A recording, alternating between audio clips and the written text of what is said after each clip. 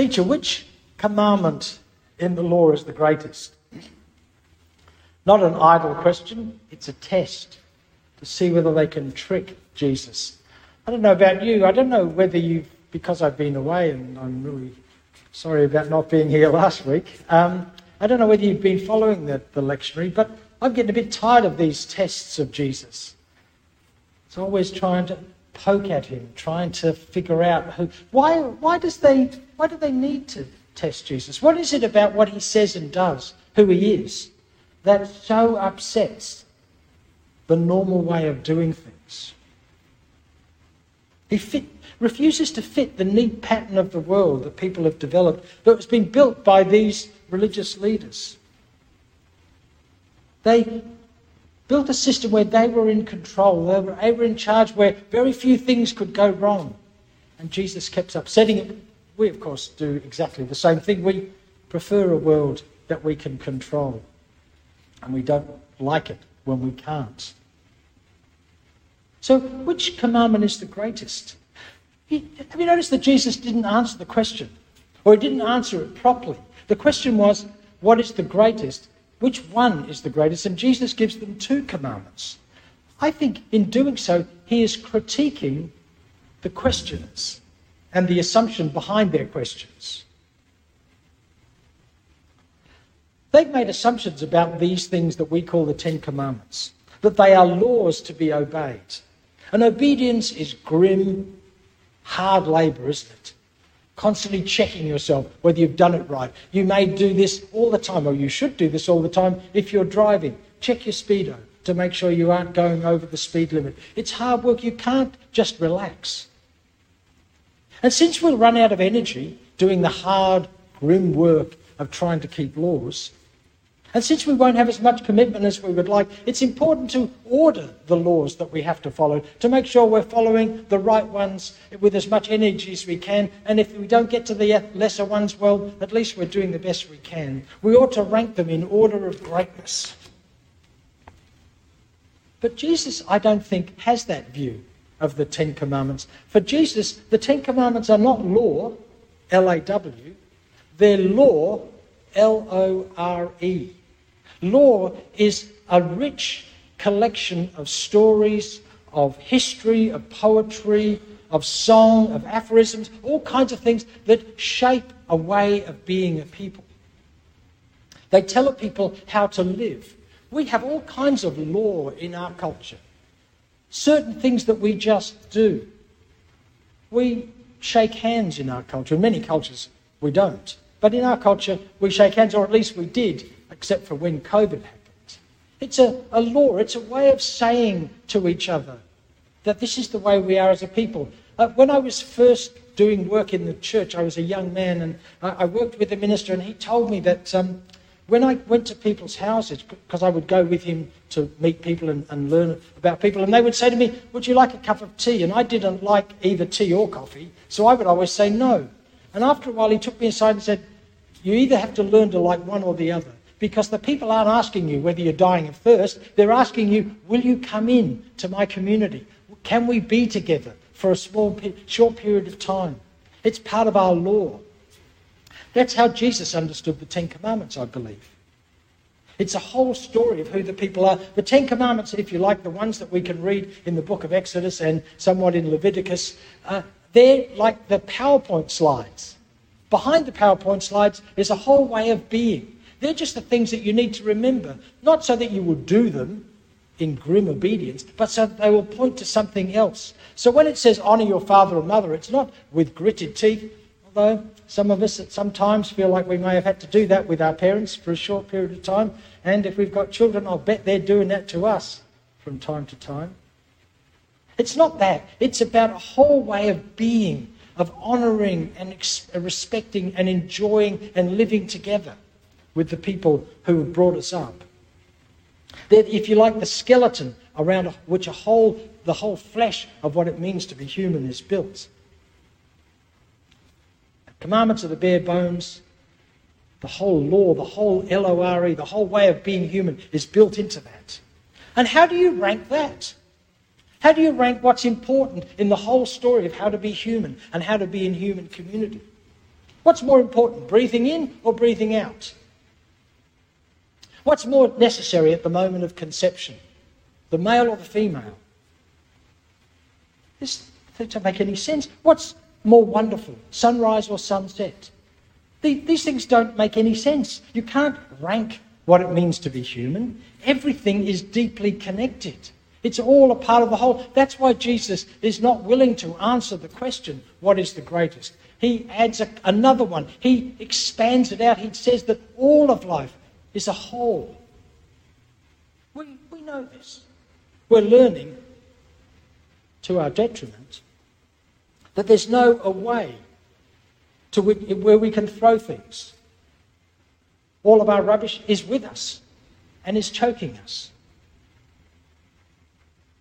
A professor called John, I think, Hardin's law, he developed out of ecology, but it translates into all kinds of bits of life. You can never do just one thing. That's Hardin's law. You can never do just one thing. Because if you do one thing, it radiates out into another thing. Think about it. Everything you do connects to everything else. Carl Sagan, the great astronomer, said, if you want to make an apple pie from scratch, you must first create the universe. If you want to make an apple pie from scratch, you must first create the universe. It's all connected. That's what Jesus is saying here. That's why he then goes on, I think, and says this very strange thing that seems to have nothing to do with anything. What do you think of the Messiah? Whose son is he? What's that got to do with which law is the greatest? No, the Messiah was central to the way people thought in Jesus' time. The Messiah was a symbol of liberation. And if you're under the heel of the Roman Empire, liberation is at the front of your mind all the time. It's the longing for liberation that the Messiah represents. If David thus calls him Lord, how can he be his son?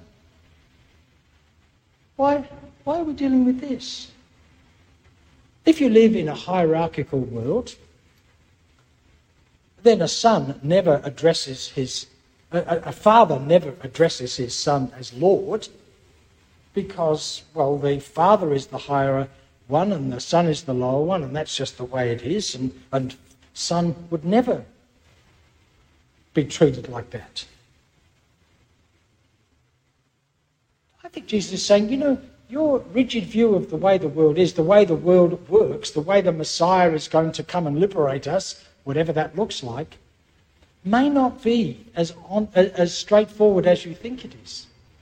May not be the Messiah will come and destroy the Romans by having more power.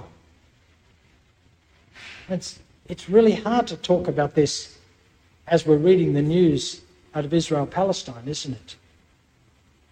Where might makes right, and where ordinary people are being so damaged.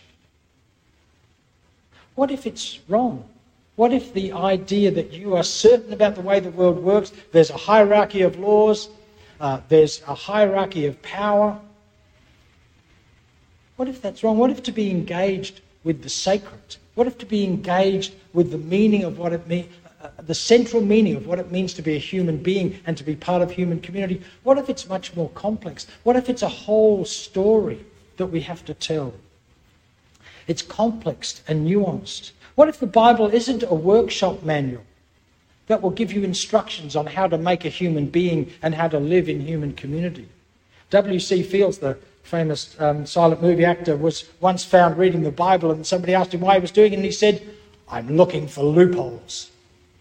Because that's the Bible. It's an instruction book that you've got to get right. But what if it's not? What if it's a work of art?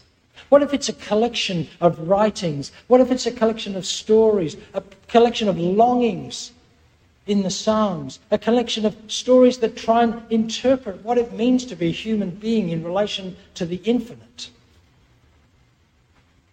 What if we approached it like poetry, or like a painting or a sculpture?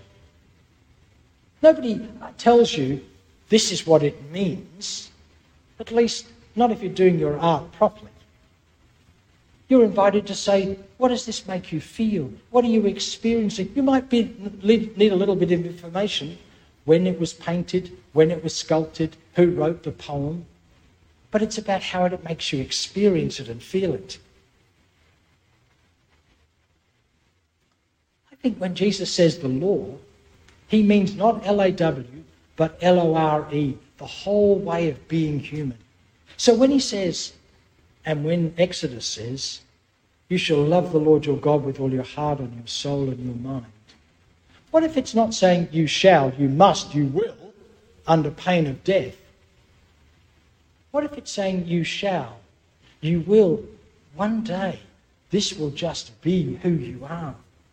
This is not something you must do. This is a prophecy about how you will be. This is how all human beings will be. We will naturally come out of who we are as individuals and as a community. We will find ourselves in love with the whole of the universe, with each other, with everything that makes God God.